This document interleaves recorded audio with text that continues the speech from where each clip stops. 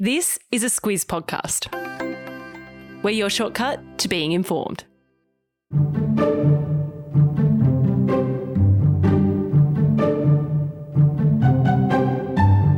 You might have heard a bit about the gig economy in the news. That's because it's one of those things that has had a big impact on how we live. So, like any big change, it's got the attention of our pollies, our media, and of course, those who work as gig workers or use the gig economy for everything from food delivery to getting your home spring cleaned. So, what exactly is it? In this episode of Squiz Shortcuts, we'll tell you. We'll talk about the challenges with it and what's going on with it as we speak. Squiz Shortcuts is the backstory to the big news stories. I'm Alice Dempster. And I'm Claire Kimball. Claire, long before COVID came along and upended how millions of Aussies work with widespread work from home arrangements, there was the rise of the gig economy. So first things first, what exactly does that cover? The gig economy refers to the labour market where the workers are paid for each task they complete rather than being hired on a permanent basis. The term stems from the music world where musicians book gigs. And one of the key features is that the platform where most of those arrangements are made is underpinned by technology. One of the common features of businesses that participate in the gig economy is their use of apps and websites to connect customers directly with workers. And they make money by taking a commission or a fee from the workers' earnings. Yeah, so we're talking about companies like rideshare platform Uber, food delivery services like DoorDash, and it's not just those sort of companies that make up the gig economy. It's also companies like Airtasker, which connects you to every service you can imagine, from removalists to music teachers. There's Freelancer, which is focused on professional services. HireUp is another one. It's a platform that connects people with disability support workers. Got it. And while I assumed it was a very recent invention, like of the last decade or so, that's not actually the case. It all began in the late 1990s with the rise of the internet. Yep, the internet did bring a lot of things, and the seed of the idea was planted via online companies like eBay and Craigslist in the United States. They used websites to connect customers with sellers, and then there was a real boom that came with the 2008 global financial crisis. That crisis led to a wave of innovation, and it's when companies like Airbnb were founded, for example. But when it comes to work, there were significant job losses and high unemployment rates in many countries, and many people turned to work that didn't involve full or part-time employment as a means of making ends meet. And that's really the point when things changed. As for how the gig economy has grown over the last 15 years, let's get into that next. Adversity can mean new opportunities and new environments for change. Claire, you mentioned Airbnb a moment ago. Why don't you take us through the businesses that sprung up and utilised these flexible workforces? Yeah, well, the big one, of course, that changed the game was Uber. It was conceived in 2010. It was launched in 2011 in the United States. Of course, it started as a ride-hailing service, and it allowed private drivers to connect directly with customers who needed to go places. And it wasn't long before it was launched in Australia in 2012. Yeah, it really was a bit of a test case for Australia, although we didn't know it at the time. Taxis and hire cars are required by Australian state laws to obtain a licence prior to operating, but Uber set up shop in Australia in 2012, as we talked about, without those permits. And that was an issue pretty much wherever Uber went in the world. Yeah, how they countered that was to establish a loyal customer base and then lobby heavily for laws to be changed.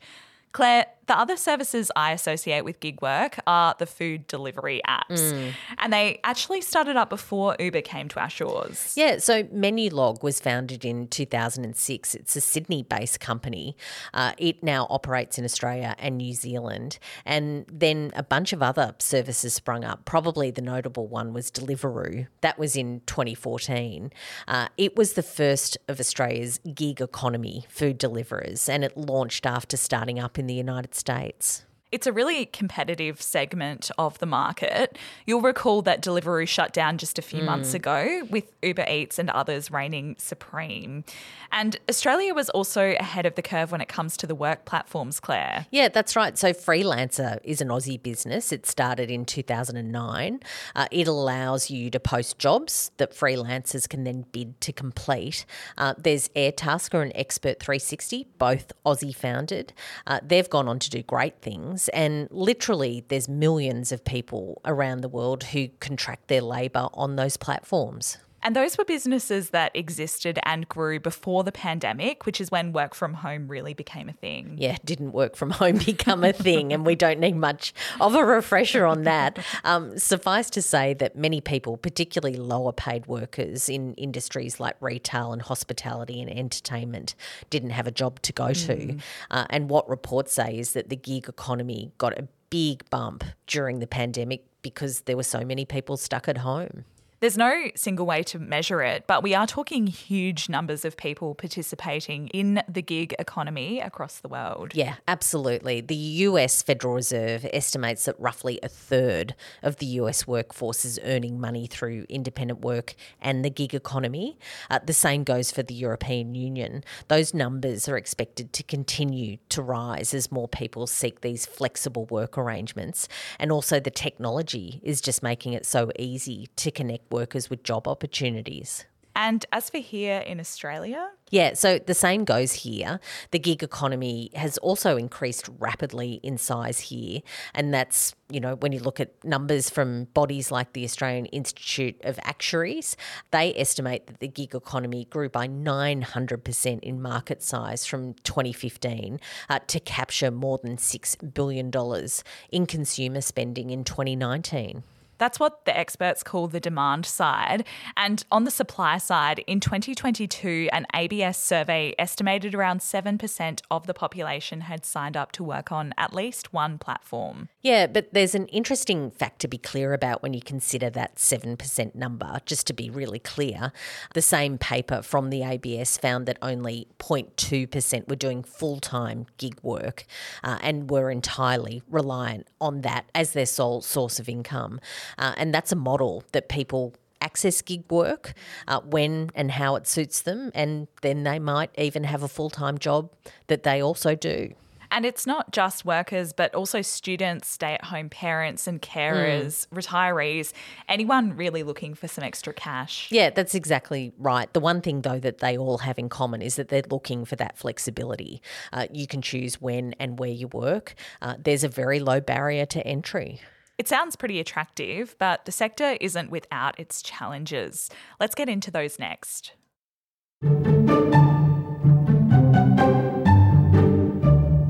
Claire, as people who pay close attention to the news, we've seen plenty of occasions in the recent past where companies that participate in the gig economy have been asked to clarify how they deal with workers. And one of the big issues is how gig workers are classified when it comes to working conditions and entitlements. Many are considered as independent contractors, which means that they have fewer rights compared to traditional employees. Yeah, it basically means they don't get a guarantee of making the minimum wage, and there's also no superannuation, workers' compensation or paid leave. Yeah, that's right. And that can make it difficult for them to predict how much they might earn on any given day or month. The other issue, of course, is that they face greater job insecurity under that type of arrangement. But of course, we just talked about flexibility being the drawcard to work in the gig economy, that workers want flexibility that you really can't get when you're a full or part-time or casual employee. Yeah, that is true, but there are plenty who say that there is a need to protect some of the most vulnerable workers in the gig economy. That includes the likes of migrants, particularly people from poorer countries, people with limited English, and also international students. They're often workers who are less likely to know about their rights. And in recent times, those concerns have led the federal government to keep a pretty close eye on the gig economy and its impact on workers. Yeah, and that includes legislative changes to better protect gig workers.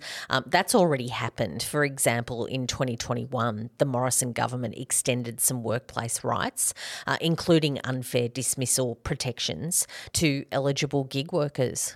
If you're following the news closely, you might remember that there have been a couple of high-profile court cases that tested the definition of gig work and workers' entitlements. Yeah, so there was a court case last year where 2 truck drivers who had been working for a lighting company for 4 decades, they went to court because they said that they were owed employee benefits and entitlements, but the High Court ruled that they were independent contractors instead of employees. That was because of the contract that they'd signed. And that decision for companies pretty much confirmed that gig workers don't have to be treated like regular employees. And the unions and industry have been talking too. A good example is the agreement signed last year between Uber and the Transport Workers Union, and Menulog, Deliveroo and DoorDash also signed on to that. Yeah, and that was to create these minimum standards and benefits as well for those who are working in the gig economy. It was a landmark deal in Australia. But there are some who say these measures need to go further and that gig workers should have the same rights and protections as employees. And the Albanese government is actually looking into this. It's currently considering increased regulations on the gig economy that would include changes to the Fair Work Commission's powers. Those changes would allow it to set minimum pay and condition for gig workers and other employee-like workers. Last year, the government told gig economy companies to expect that legislation by mid-2023. Yeah, so watch this space. And that's your shortcut to the gig economy. On to our recommendations now. I have a reading recommendation, Claire. It's a long-read New York Times profile on Uber's global CEO, Dara Khosrowshahi, from 2021. He took over in 2017 after a series of scandals at Uber, and the profile delves into his efforts to transform the ride-hailing giant into a profitable, sustainable business. What it does well is show his success, but also his failures so far. So I'll pop a link to that in your episode notes. I find those profiles so interesting about how leaders actually change businesses and how it works. It's a very good one, that one. From me, also a reading one, an article from the Financial Review. It's on the proposed changes to the rights of gig workers, and it gives the perspectives of both the government and the gig economy companies, and it lays out what's at stake for the gig workers. Sounds like a good one. Thank you for listening in. If you like what you heard today, please tell people about the podcast. And if you have any requests, you can send them through to hello@thesquiz.com.au. In the meantime, there are plenty more episodes for you to have a listen to, so get on to them. Until next time.